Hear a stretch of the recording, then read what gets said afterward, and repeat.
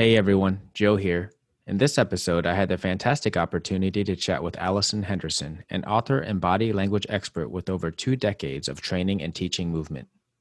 Alison is one of only 22 certified movement pattern analysts in the world, and during our talk, we discussed the importance of nonverbal communication, and Alison provided some helpful tips on communicating in various environments.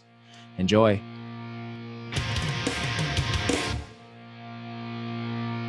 Life, learning, leadership, the Llama Lounge.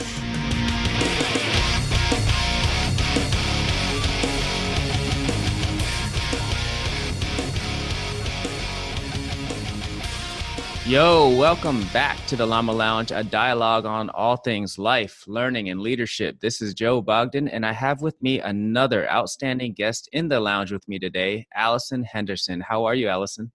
I'm doing great. How are you doing today? I'm doing pretty good. I've been in quarantine for a little bit, but I only got a couple days left, so I'm pretty excited. Itching to get out, I'm sure. Oh yeah, absolutely, absolutely.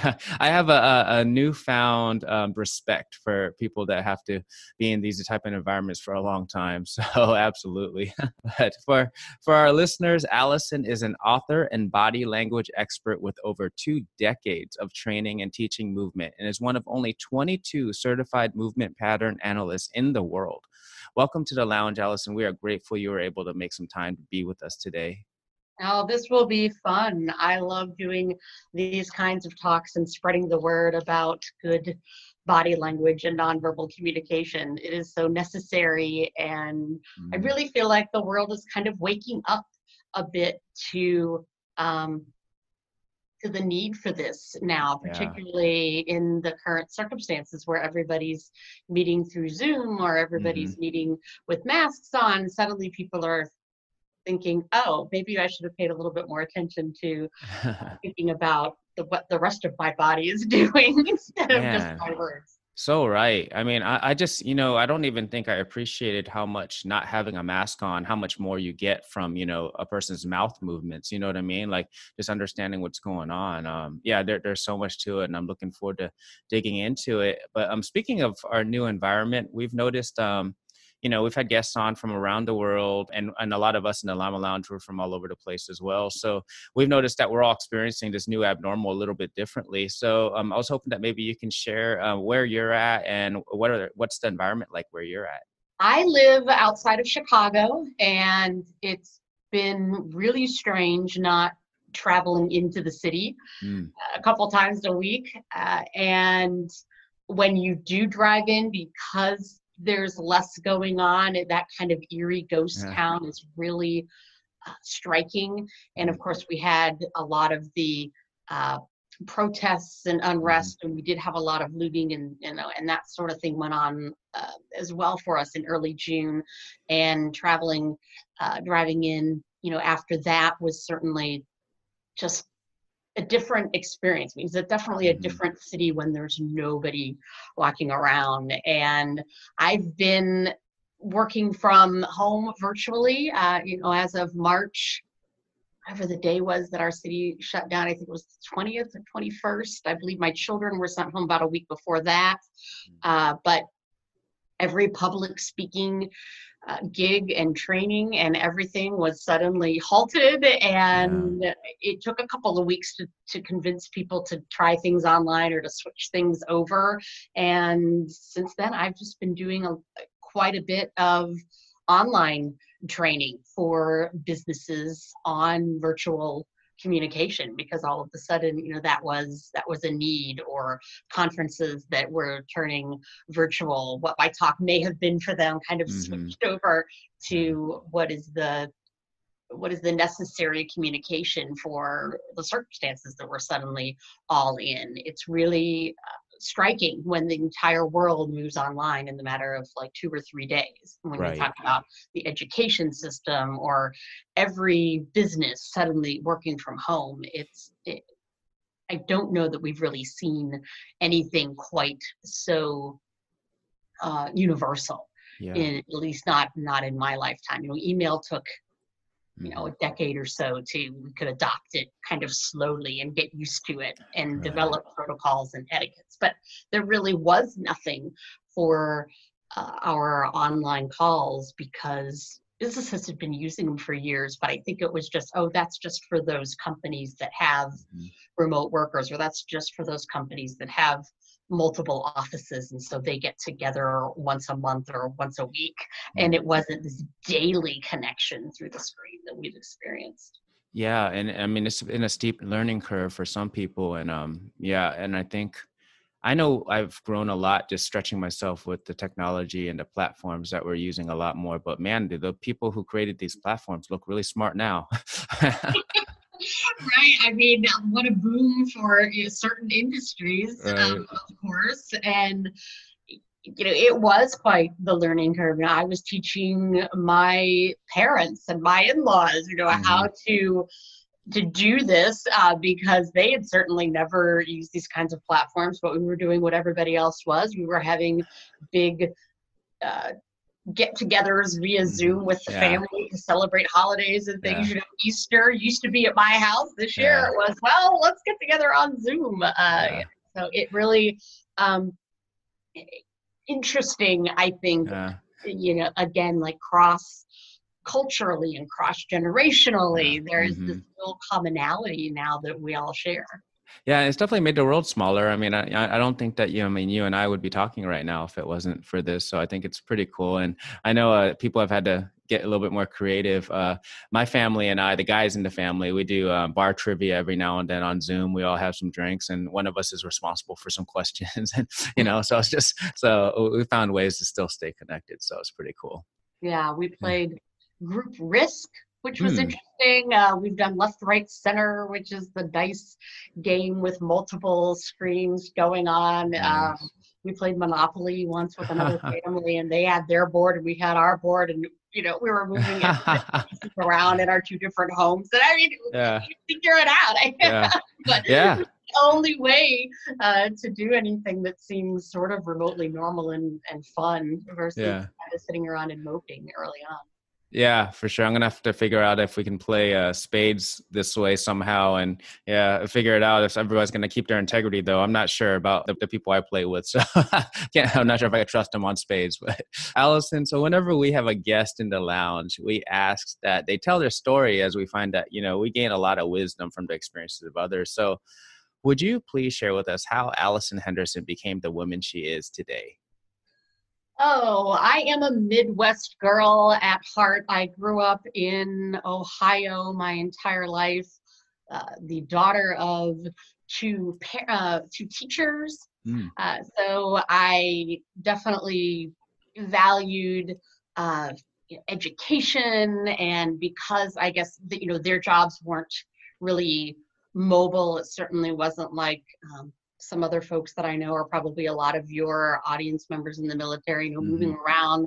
I stayed in the same location my entire formative years, went to college, then I moved to New York City because, of course, everybody should. I didn't want to grow up or someday saying I'd never tried it, because I was a music theater junkie and performer, and that's what my undergrad was in, theater and music. Went to New York, tried that for a while, decided I don't know that I want to live in this rat race for all of that long. So did the whole boomerang back to my parents when before it was popular, probably. And then I was lucky enough to meet my husband shortly after that, and that took us to South Carolina. So I stayed in South Carolina for a couple of years. Decided that we needed to get back to the Midwest. Nothing against the Southern lifestyle. We were just both very much Midwestern people. So I decided to go back to graduate school for directing. So still in theater, came to Roosevelt University here in Chicago and did my degree. And where does the body language piece or the movement pattern analysis part come in? that's really because everybody has a day job to support this Mm-hmm. senior habit, as I like to say, because when you're directing or performing, you're not really being paid. Yeah. And I was noticing so much dysfunction in the offices that I was temping in, as far as Mm. um, just the communication flare-ups and the friction between people was just, wow, if I had that much drama on my stage at night, I mean, I would Mm. it would be Right. like, shoot, I would be famous. Yeah. I would be directing for Broadway if I could capture this lightning in a bottle that was happening day to day in meetings. And so I was inspired. There's got to be something we can do, right? There's got to be a resource Mm. for executives and managers to just learn things that they don't know. And that really took me to this, what my specialty is, which is called movement pattern analysis. And as you mentioned, there are only 22 of us in the world. Mm-hmm. And it is a way to observe nonverbal behavior and connect it to the decision-making processes that go on in the brain. It's really the body-brain connection, kind of Mm. like neuroscience meets body language, Mm. which is it's super interesting and, Yeah. and cool, and it has really opened my eyes to some things that that we had talked about when we met. The idea that shouldn't necessarily take so many things personally, Mm-hmm. because it's really our thought process that is driving our communication. It's how we think that determines the words that come out of our mouth. So if we say something to somebody else and they take offense to it, Mm-hmm. or they take it the wrong way, which happens so often, it really isn't a personal issue. It's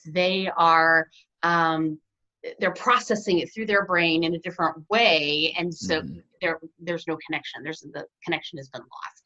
And I spend my life preaching the idea that we can learn to communicate better if we open our eyeballs, which, as I call Mm. it, listening with your eyes. Mm. It is a way to see what's happening across the table or through the screen in the case of our current situation, and alter your communication based on what you see and hear from the other person. You can, instead of speaking how I would be convinced, I can communicate in a way that you are more open to hear it and more open to go along with.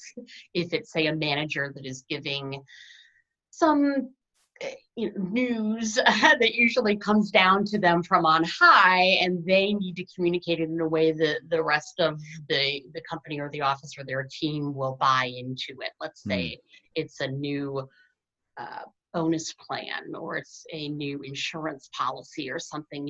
How do they communicate it in a way that their team will understand the changes that are coming down the pipe, what they need to do in order to get Mm. signed up for this new thing, Right. how it will affect them, and how it is, we hope it's better than the plan before, but Mm. giving them the gift of understanding, rather than this is just what corporate has sent down to me and here it is to you. There should be a human connection piece in the middle there somewhere. Yeah. Wow. There's a lot to unpack there. And the first thing I want to ask is, okay, so you spent some time, you're from Chicago, and then you stayed some time in New York. Which pizza is better? Ooh. I probably have to say I do enjoy the deep dish. Mm. um, you have to wait a while. That's the worst thing. You're Uh-huh. not just walking in and getting a slice, Yeah. and folding it and taking it on the street with you. Like Yeah. New York is here. If you order, you can't just get it by you buy the whole pie, and you are waiting longer for Yeah. it. But yeah, that was one of the the great things. Anytime anybody came to visit Yeah. was Yeah. we would be doing the deep dish. Yeah, that's funny. I'm actually a fan, probably more than New York. So I lived over there for a while, and I spent some time in Chicago just on a visit. But I remember a friend of mine brought it up. He was like, "Man," he was like, "Pizza. I mean, you don't want to eat it like an animal with your hands. You should eat it with a fork, and, and all that." So I was like, "What?" He was from Chicago, and he was trying to get me to buy into it. But yeah, me, I'm good with all types of pizzas. I'm pretty happy either way. But yeah, I think I just lean towards a thin crust a little bit, probably a little bit for the health part too, if I'm going to eat it a little bit. Yeah, dish is definitely, it's full of so much cheese. If you have Right. issues with cheese, don't do the cheese. Yeah, right. Absolutely. Absolutely. Awesome. So, I really liked your perspectives on that because, when it comes to analyzing what people do and people say, and then, how we interpret it, I mean, we put it through a lot of filters, right? Like of all our personal experiences and all that. And you talked about like, selling your team on something to get them to buy in. So, I mean, this is really important when it comes to change management, right? Just managing change, leading your organization through change, getting a guiding coalition of people that want to buy into what you're doing so you can do that. So I think this is very relevant to a lot of the stuff that we do in the military, because the only consistent thing in the military is change. So I know you have some experience working with some military folks. Can you share some of that and some of your insights on what you learned? Absolutely. The training that I was a part of here in Chicago was with the Military Entrance Processing Command, MEPCOM, which I think everybody has probably been Oh through. yeah. My Yep. understanding is that's the door in, no matter which branch of the military you're going to enter. And I was fortunate enough to be asked to do a training, and it was across the board. It was the entire organization. I think there were 300 people or so in the room, and it was really hot and stuffy, and like way too many people in this room. It would not happen today because there was no social distancing whatsoever. And then they also broadcast it live to all of the centers around the country at the same time.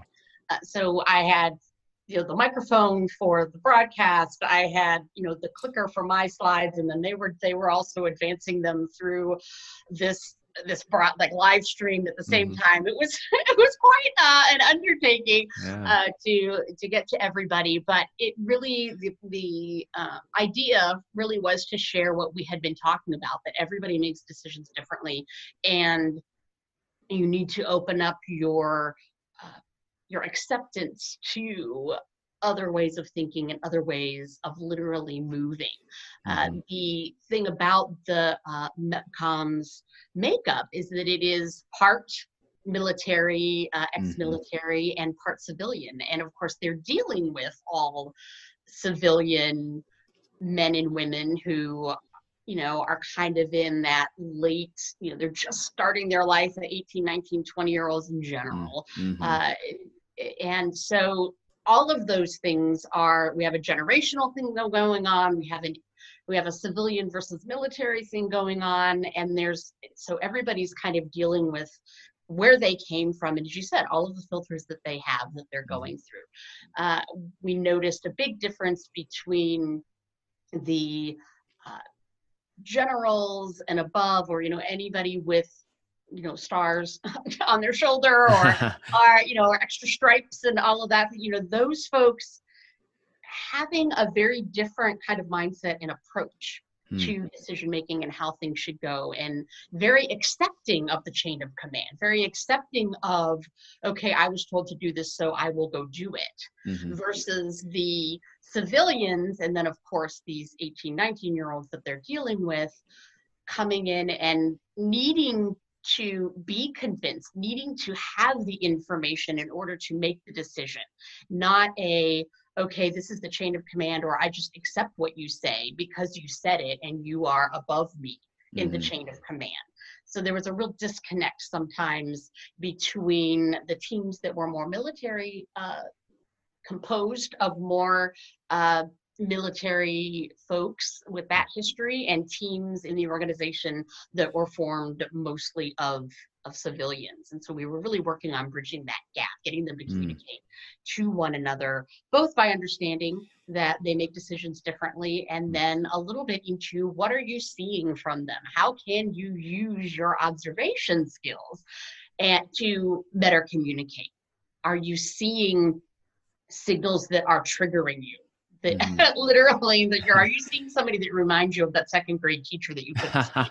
So that bias is Mhm. coming in to play here, and you don't even probably realize it. You're not aware that it's because of that second grade teacher that you don't like this person. So Mhm. it's really complex and layered, and you start to peel those back when you share with people, or you get them to open up, and and they'll say, well, I just didn't like the way that they were sitting or standing. And you say, well, what about it was turning you off? Well, I felt like they weren't listening to me. Okay, so what about their movement made you think they weren't listening to you? And then you start to open up and you ask the other person, okay, so did you feel like you were listening? It becomes a little therapy in a sense of, Right. a little, grand negotiator sometimes. And it's like, oh, I didn't realize that, in some cases, oh, well, you know what, my left ear, I have hearing loss in my left ear. So the fact that I was turning away from you and kind of, putting my right ear closer to you, if they're not communicating that to the other person, that Right. person's taking it as, oh, you're turning away from me, so that means that you don't like what I have to say right now. And we make these assumptions without Mhm. any basis, really, Right. and that's Right. where part of that, um, listening with your eyes, taking things in context. What else is going on? Is the person Mhm. still smiling and nodding even though they have their arms crossed? Mhm. Are is or are they kind of grimacing and, their foot is tapping because they want to get out of here. Right. You need to take everything in context and look at what's going on in a greater picture rather than making knee-jerk reactions. We're really trying to slow down the knee-jerk reaction, which 9 times out of 10 is then taken very poorly because somebody speaks Yeah. their mind without kind of filtering it through. Yeah, and I think with the folks over at MEPS and any other people that deal with a large group of people from different cultures that come in, whether it's cultures within our country or second first generation immigrants coming from another country that want to join the service, like I was, and we all bring our own complexities to it too. Because I remember I teach at the university as an adjunct professor about leadership studies. And one of my diversity courses, we were talking about how, this businessman goes to Japan and he's, presenting his stuff and the Japanese businessmen are nodding. Well, and then he's thinking, oh yeah, they're into this. They want this. They're agreeing with what I'm saying. It's like, no, that's their way of showing you that they're listening to you. It doesn't mean they agree with you whatsoever. So then he takes assumptions from that and he just goes down the wrong path completely and thinks he's a rock star. And he's like, no, they didn't want anything you sold. Yeah, that happens between men and women as well. Women tend to nod for their listening to you and to keep speaking, to Mhm. encourage you to keep talking. Right. And whereas men in the States, when they're nodding, it's usually agreement. So that Hmm. can be the same, issue happens. Right. There, I know it's happened to me in the past where I got an email from somebody after we had a meeting, and they thought we were moving ahead. I mean, they thought we had, agreement on it. And I was like, oh, I'm sorry. I didn't realize that we had, we didn't shake on it, which to me, I thought, there was no signing of anything. So, okay, you think that I'm doing this training for you, or you think, um, it, because I'm sure I was just smiling and nodding away and doing Right. giving very good relational communication signals of how collaborative we are, and using everything that I know, Right. quote unquote, on them, which sometimes people think is sneaky or something. And like, you use everything that right? You use Right. everything in your toolbox. I just happen to have different skills in mind than the average person. Mhm. And so once we get over them not moving because they're worried that I'm observing them, and we can relax and have a conversation, and then I can turn my eyes on too, and hopefully encourage a better conversation. Yeah. Yeah. That's some great tips there too, because that's interesting. I think that a lot of times we interpret things, like I said earlier, and like you had mentioned, through our own lenses and biases. And I think when you talked about your teacher, you might have thought about your teacher or whatever. I always think about this as like your ex-boyfriend, ex-girlfriend, ex-boss syndrome. Like if you work for somebody or you with somebody and that was a certain way, and then they did something commonly, you start interpreting other people's actions that way. That's a symbol now. And I had a subordinate one time, and I was actually just asking a question. I was out of curiosity because I really didn't know the answer. And they seemed like they got a little bit defensive, like they thought I was testing them. And then so I noticed that their body language kind of changed, and they were a little bit more, defensive and in their tone. And I was like, how did you interpret what I just asked you? Because I was literally just asking because I don't know the answer to the question. I'm not trying to play stump the chump. I mean, did this happen to you before? Right? Do people used to do this to you? And, and then it becomes a better conversation versus an argument that kind of goes down the wrong path. We tend to always think the worst, right? Which is part of our DNA. It's part of our makeup. Our limbic brain, which is what they call the reptilian brain that controls our emotions and keeps us breathing and all of those things. It's what takes in our nonverbal communication as well. It's the part that reads you and gives you that gut reaction of things are going great or things are going terribly.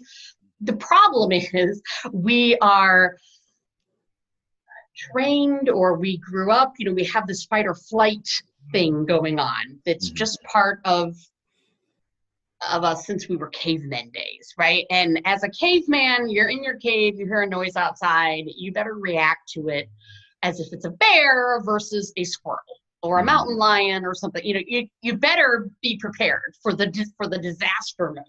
And we still have that in our DNA. And when we start to see things going badly, we tend to fixate on them or, continue down that rabbit hole. And this happens to speakers all the time, or people that are giving a presentation. And oftentimes people will ask me things like, well, how do I know everybody is listening, or how do I keep them engaged?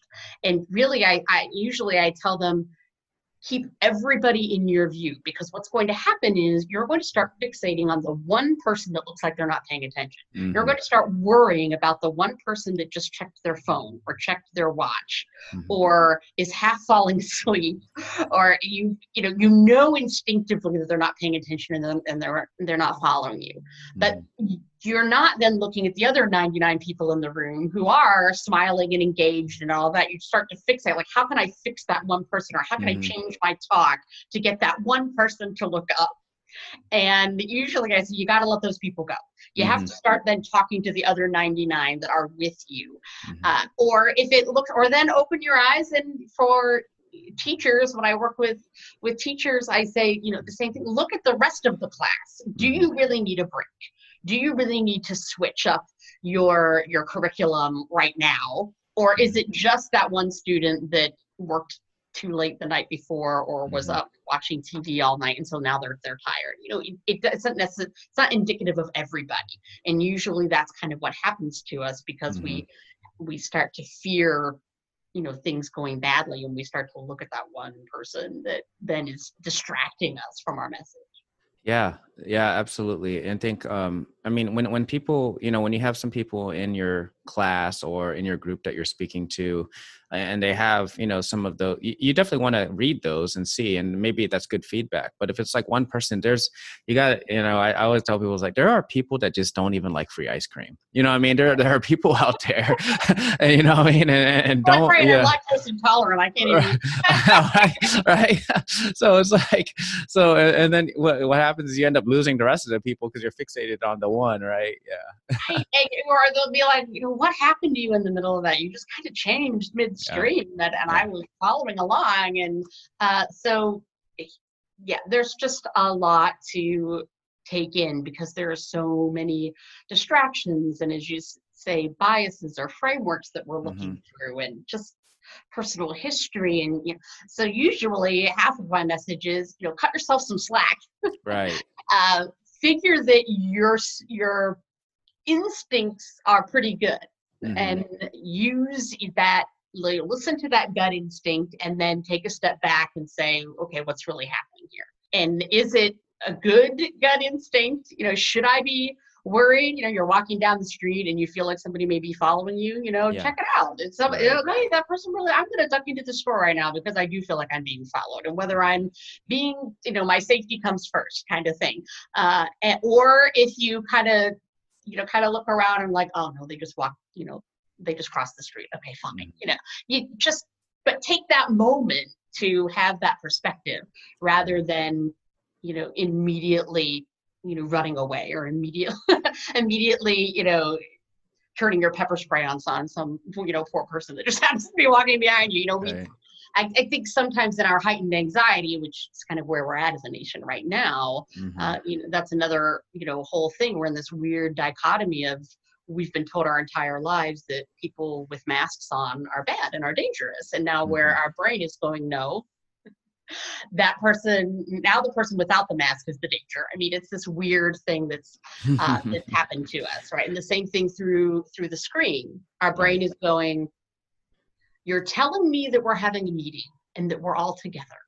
But I know we're not, because I'm here and nobody else is here, right? So there's this, we're kind of constantly in override mode. And I think that's part of what's happening to us today, and why virtual meeting fatigue is a thing. And, and we are kind of in a heightened anxiety. We're reminded of the virus every moment. Right? When we're meeting virtually because I can't be with you, or we're putting masks on, or we're sitting 6 feet apart, like there is really no situation except for your very close family members. And you've been in this situation. You've been literally isolated by yourself.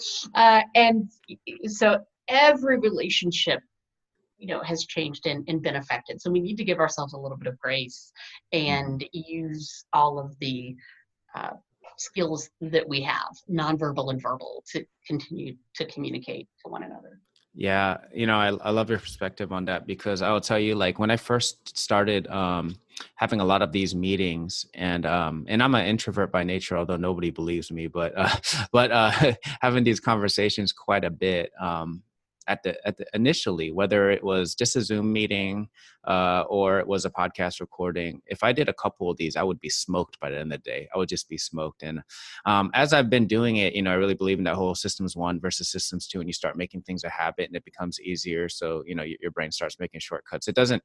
It's not as exhausting now. I can, yesterday I had 4 different Zoom meetings and I wasn't smoked at the end of the day. So I think there's a lot of that as well. And it's just us stretching, right? We're stretching to learn some things a little bit differently. But I think it's really important for us to understand that, like, because, we're hungry, angry, lonely, or tired. We just, our body language and everything else starts shifting, and people start reading that we're not our normal selves. Right. Well, and through the screen, that's a whole nother issue, where to be authentic still and to look the same as they knew you in the office, or was a challenge at the beginning, because people didn't, there weren't etiquettes and protocols for kind of how to sit, to raise your camera, right, is one thing. Raise your screen up so that you're not looking down and people aren't looking up your nose. Or, sit back so that it's not just your face. I mean, nobody wants to see that, right? Like everybody's face is just like totally right in the screen, or in those weird places where you only see eyeballs, it was weird at the beginning, right? And the whole, can you hear me now? And people didn't know how to turn on the microphones and the this and the that. And that happened. And now I feel like there is a little bit of a shift to people understanding a little bit more of kind of how to show up on screen. But there is still an energy difference. And that's part of the fatigue that you feel after being online for so many hours or multiple meetings, is that you have to give more energy through the screen to look like you off screen, because the screen is flattening you literally from 3-dimensionals to 2-dimensional.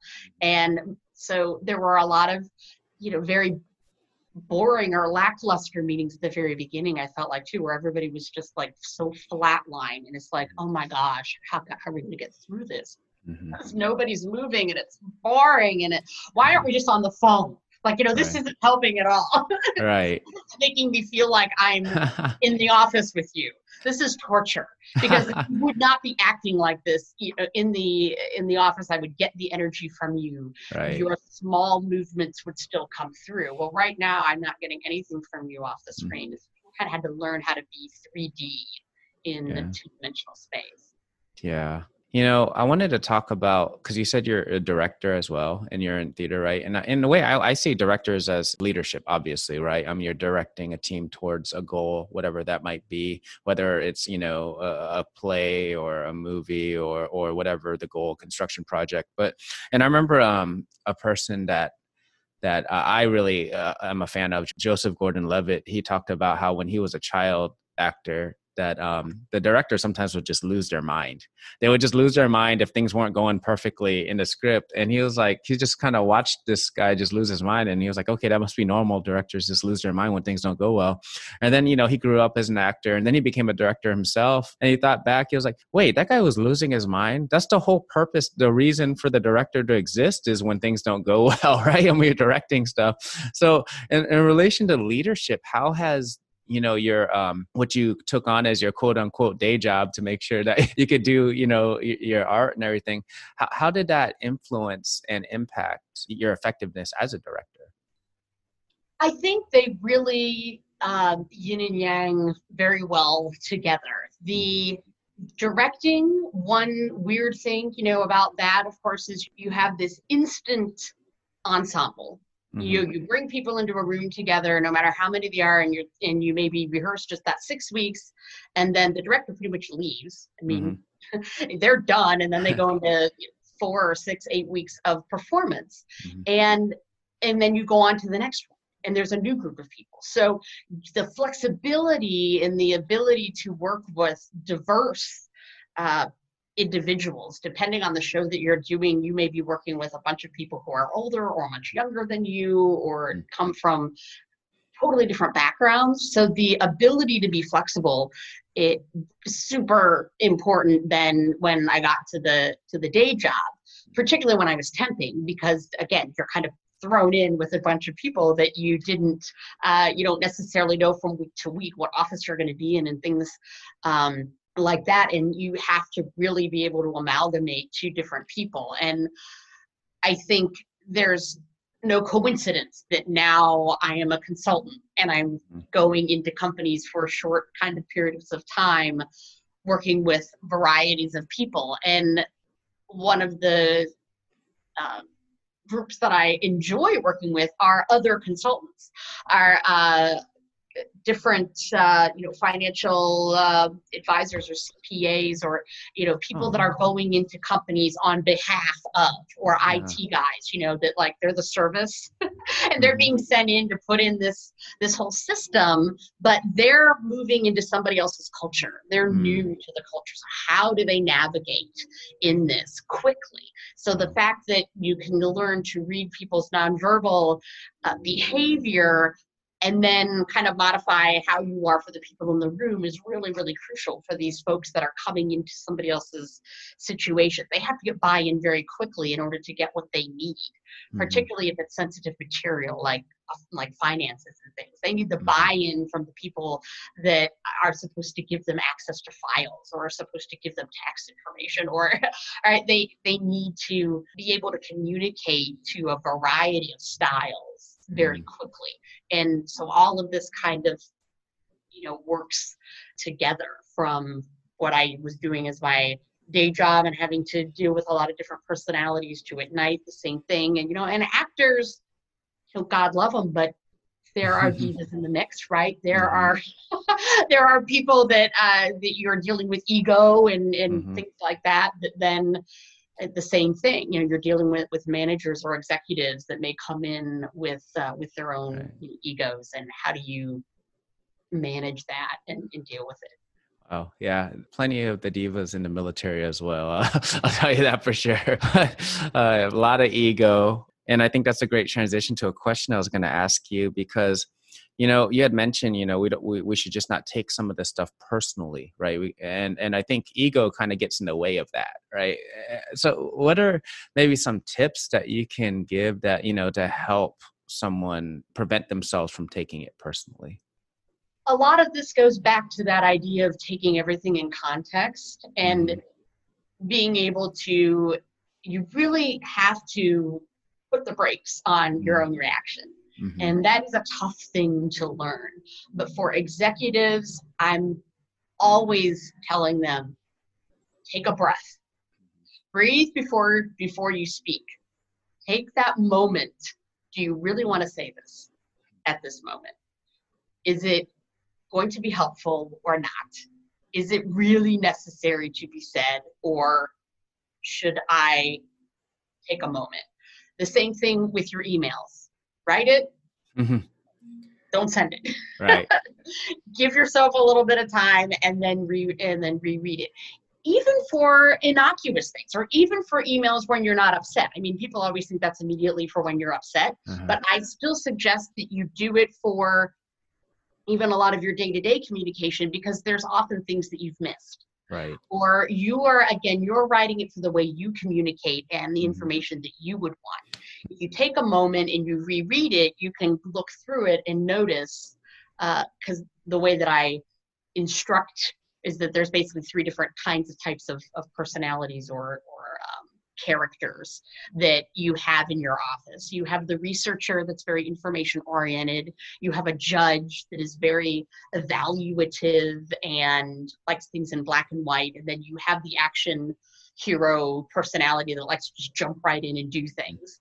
Well, you need to make sure that you've given information in that email that speaks to all of those three types of personalities. And if I'm a very strong action-oriented person, I may not give enough information to the information people on my team.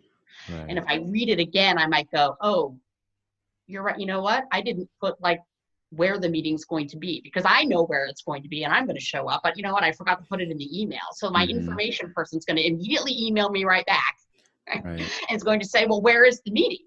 So you're saving yourself a lot of time in the long run by taking that pause to reread it, because it will keep a lot of extra emails and a lot of extra communication from coming back to you because you missed things. And once you really know your team, obviously, over time how best to communicate to them, so that you look at it objectively and you say, did I include what my team's going to need in order to fulfill what I'm asking them to do? The same thing with presentations. Am I giving them the information that they really need in order to do their job, or am I missing something? So you kind of know all of that over time, because they each have their own decision-making process, and you can speak to those that are on your team. Yeah. And and I've noticed a lot of times when we start doing those more informal emails that we didn't think through, and they go awry, it's because we haven't built the trust with whoever we're sending it to. It's like a premature, informal email, and it's like, and I've received some of those. I'm like, in my mind, I'm like, who do you think you're talking to, man? You know what I mean? Like in this email, like, and I have some, internal talk. I'm like, what is going on here?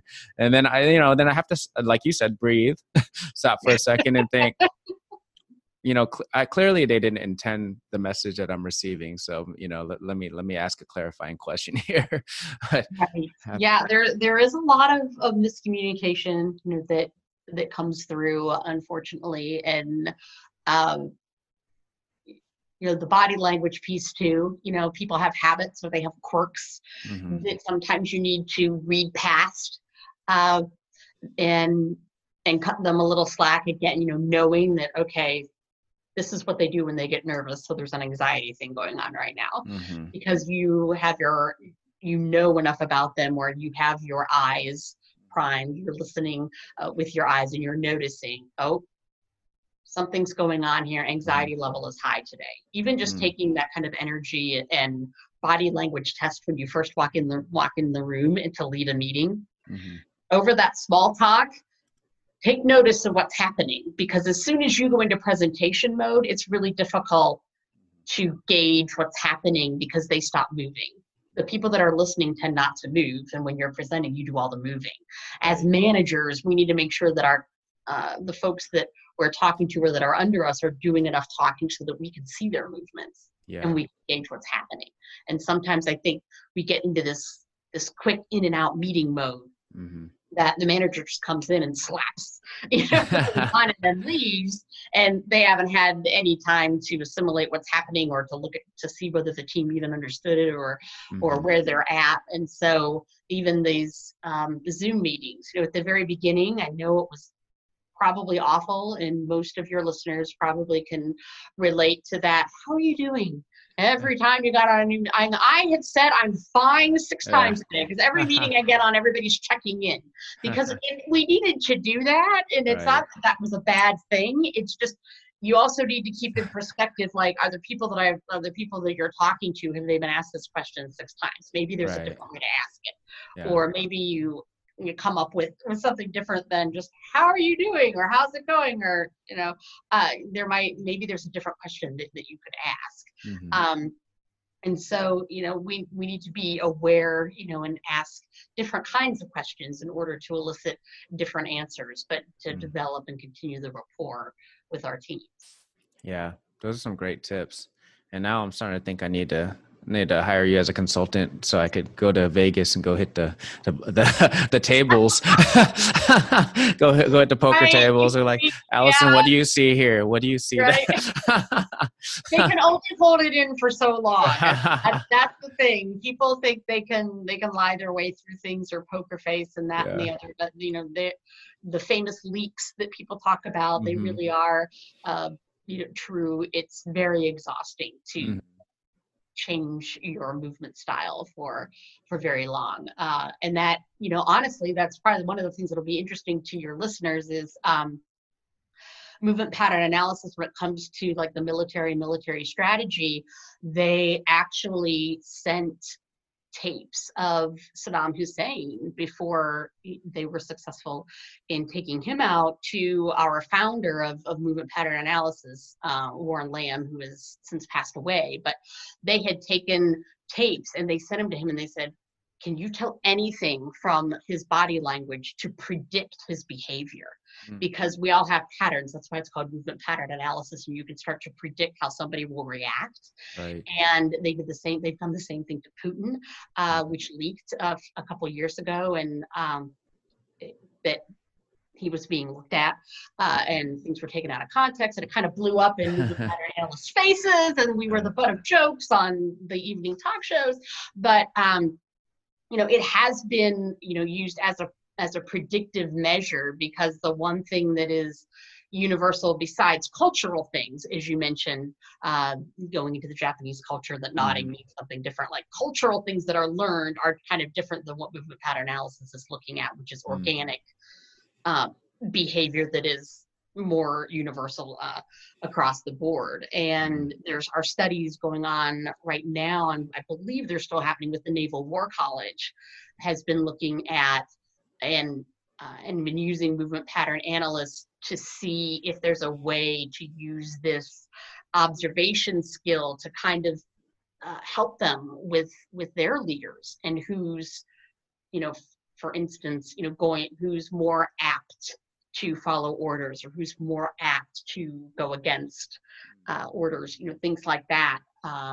They're looking at is if this could be a resource, even for future military things. So there's an interesting connection on my website. Actually, there are studies. Some of the studies that have been done with the Naval War College, and so they can read. They're kind of scientific, and you have to slog through a little bit, but they're still interesting. What they were looking at, and so I don't know if anybody's being looked at right now, because that's classified information. We didn't know anything about Saddam Hussein until after the fact. Then we found out as analysts that it was being done.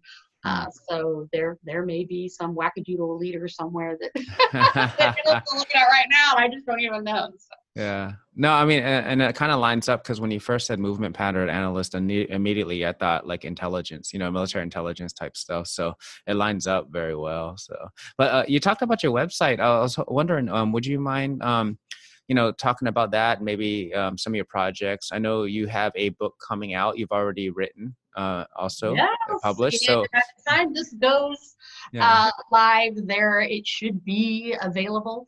This new book is called "Closing the Distance in Distance Learning: Hmm. A Teacher's Guide to Online and Mass Communication," and Hmm. obviously it was written, for fall 2020 to give teachers a resource for how to show up on the screen or how to communicate behind the mask, which is so important. And I didn't find any resource out there that was similar. And I started talking to teachers and they said, oh my gosh, if you could help me with my presence and convince my middle schoolers to turn their cameras on, that would be great. Right. There's a lot of things in there on that side. My first book is called Reducing the Drama in Business Relationships. And that is all about what we've been talking about, the 3 types of decision makers and how you can recognize them, not so much from a movement standpoint, but from more of a listening, because it's a book and there's no there's no live. So my YouTube channel, which if you look up Moving Image Consulting, which is the name of my consulting firm, you will find lots of YouTube videos with lots of tips on there, as well as the website, which is movingimageconsulting.com. And the other thing people probably don't want to look for is my TEDx talk, which was picked up by TED Global. I'm so thrilled and excited to say. I did a TED talk earlier this summer in June on virtual communication and this whole idea of digital and through the screen. And apparently Big Ted thought it was worthwhile to put on the main site. They must not have a lot of people talking about it either. And so if you just go to TED.com and just search my name, Alison Henderson, you'll find it. Or you can, watch it through the TEDx site as well. But that was a thrilling new development just about a week ago. Wow, that's a big deal. I got a text of, your talk went to TED, went to TED Global, and I was screaming. The dog got, it was terribly wrong. I was so excited. Yeah, that's a big deal. Congratulations. That is amazing. That is amazing. And we'll make sure we add the links to the show notes, including your new book that's coming out probably by the time this gets pushed out, probably. But we'll add it later also. On Amazon by then for sure. Okay. Awesome. Good stuff. So, you talked about the new book with some of those tips. Would you be able to leave some tips for our teammates and our listeners on, communicating in this new COVID environment? The best thing I can tell you is to sing head, shoulders, knees, and toes to help you remember how to be better on screen. Because for one, your head, you really need to be watching your facial expressions when you're on screen and behind a mask. You want to make sure that you are more expressive, particularly with the mask, so that it comes through your eyes. You can't see the smile on your face unless it's coming through your eyes. And the same thing with any expression, surprise, frustration, any of that needs to get up higher on your face. And on virtual calls as well, the worst thing is what I call resting Zoom face right now, when it flatlines and you're sitting and you're listening, but everybody else starts to worry that you're angry or upset because they're again going to that negative place and they're starting to worry about you. So head, keep the smiles going. Your shoulders, chest, and head, ironically, are the communicators of collaboration and relationship. And if we could just learn to use them more and actually activate our shoulders, think about when you hug someone, those are the body parts that we use for relationships, for hugging someone. It's what softens when you watch.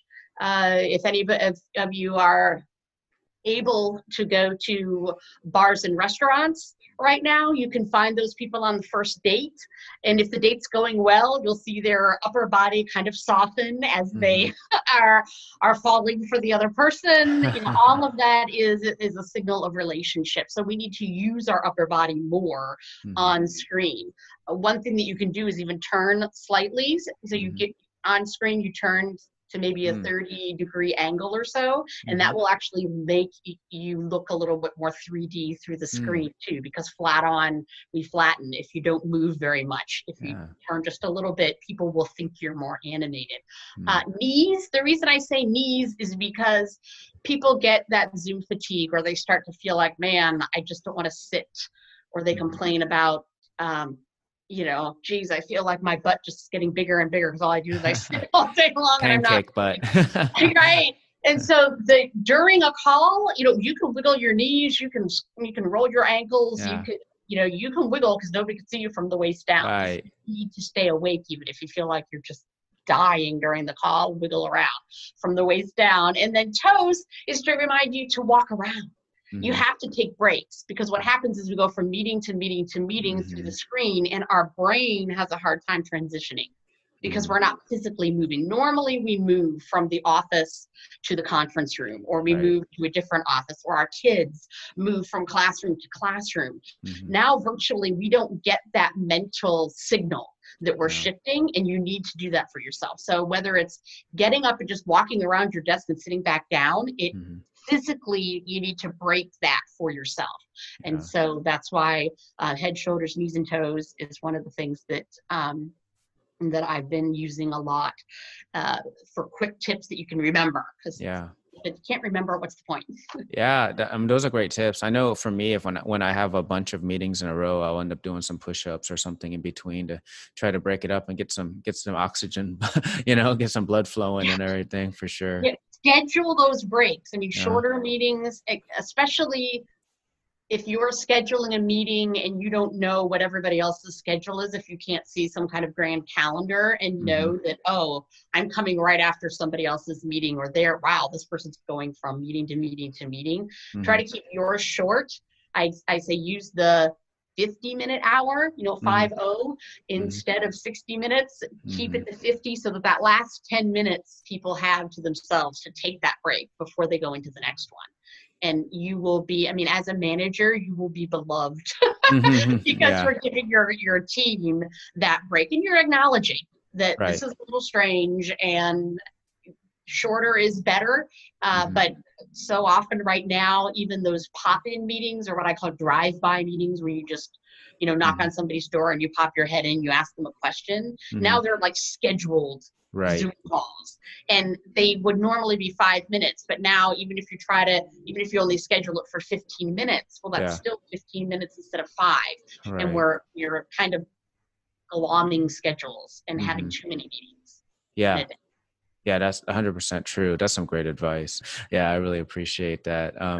Alison, thank you so much for coming on. And when we wrap these up, we like to do what we call a leadership rapid fire, and we're going to ask you a series of 4 questions. All right. The first question is, what is your favorite leadership trait? Flexibility. All right. Flexibility. That's a great one. All right. Question number 2, what is your favorite quote? I think my favorite quote is, nobody would have ever heard of, man moves to satisfy a need. So it comes from our founder, Rudolf Laban, who, but he wanted to get to why people are moving, and man always moves to satisfy a need. There's some reason. And so what is that motivation? Yeah, I just immediately thought, why did the chicken cross the road? That was a good, right? It's kind of a forward, backwards, right? Right. Awesome. All right. What would be a book that you would recommend to an aspiring leader? We're going to definitely add your books on the thing, but any other that you would recommend? I think The Go-Giver is always a great resource. A lot of your guests may have mentioned it. It's that whole mindset of giving more than you receive, or that it will come back to you. And I think that works in leadership and entrepreneurship and all across the board. Yeah, that's awesome. I actually think that you might be the first person that recommended that book so far. That's a great one. Yeah. Yeah. Awesome. And then this is the deep question, however you want to interpret it. But at the Llama Lounge, we're all about life, learning, and leadership. So how does Alison Henderson find her harmony between life, learning, and leadership? So life learning and leadership, I think the harmony comes from focus, meditation, and mindset. Mm-hmm. I wasn't brought up. I mean, if I had learned, I think meditation and mindset Mm-hmm.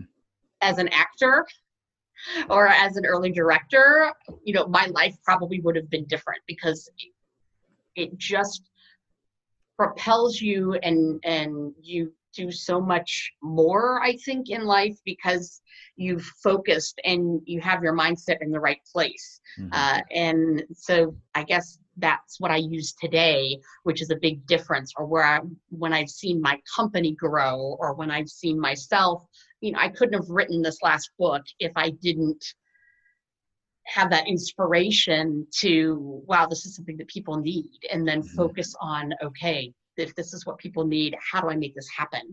Where instead of being kind of all over the place, Mm-hmm. really focusing and having the right mindset, positive mindset, even when things are going wrong. And I didn't grow up, that was when mindset and all that was just woo woo, and it was all hippy dippy stuff, right? And now it's got a little more mainstream, and I finally figured it out for myself too.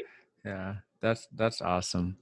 Wow, that was great. That's some great advice as well throughout this episode, and we really appreciate you coming on the Llama Lounge. Then it's been fun, and who wouldn't want to be on a podcast called the Llama Lounge? Right, that's what I say all the time, right? It was a brilliant inspiration when it occurred, and I did listen to your first episode, so I knew from everybody else. You got to go back to listen to number one. Thank you so much, Alison, and really appreciate everything you're doing and sharing your wisdom with us. And I know our listeners got a lot from it. And to all our listeners, as always, be safe, stay healthy, and the llamas are out. Thanks for tuning in to the Llama Lounge podcast. Be sure to visit the homepage for links to products and services related to this episode. And don't forget to subscribe to the show on your podcast platform of choice. See you next time.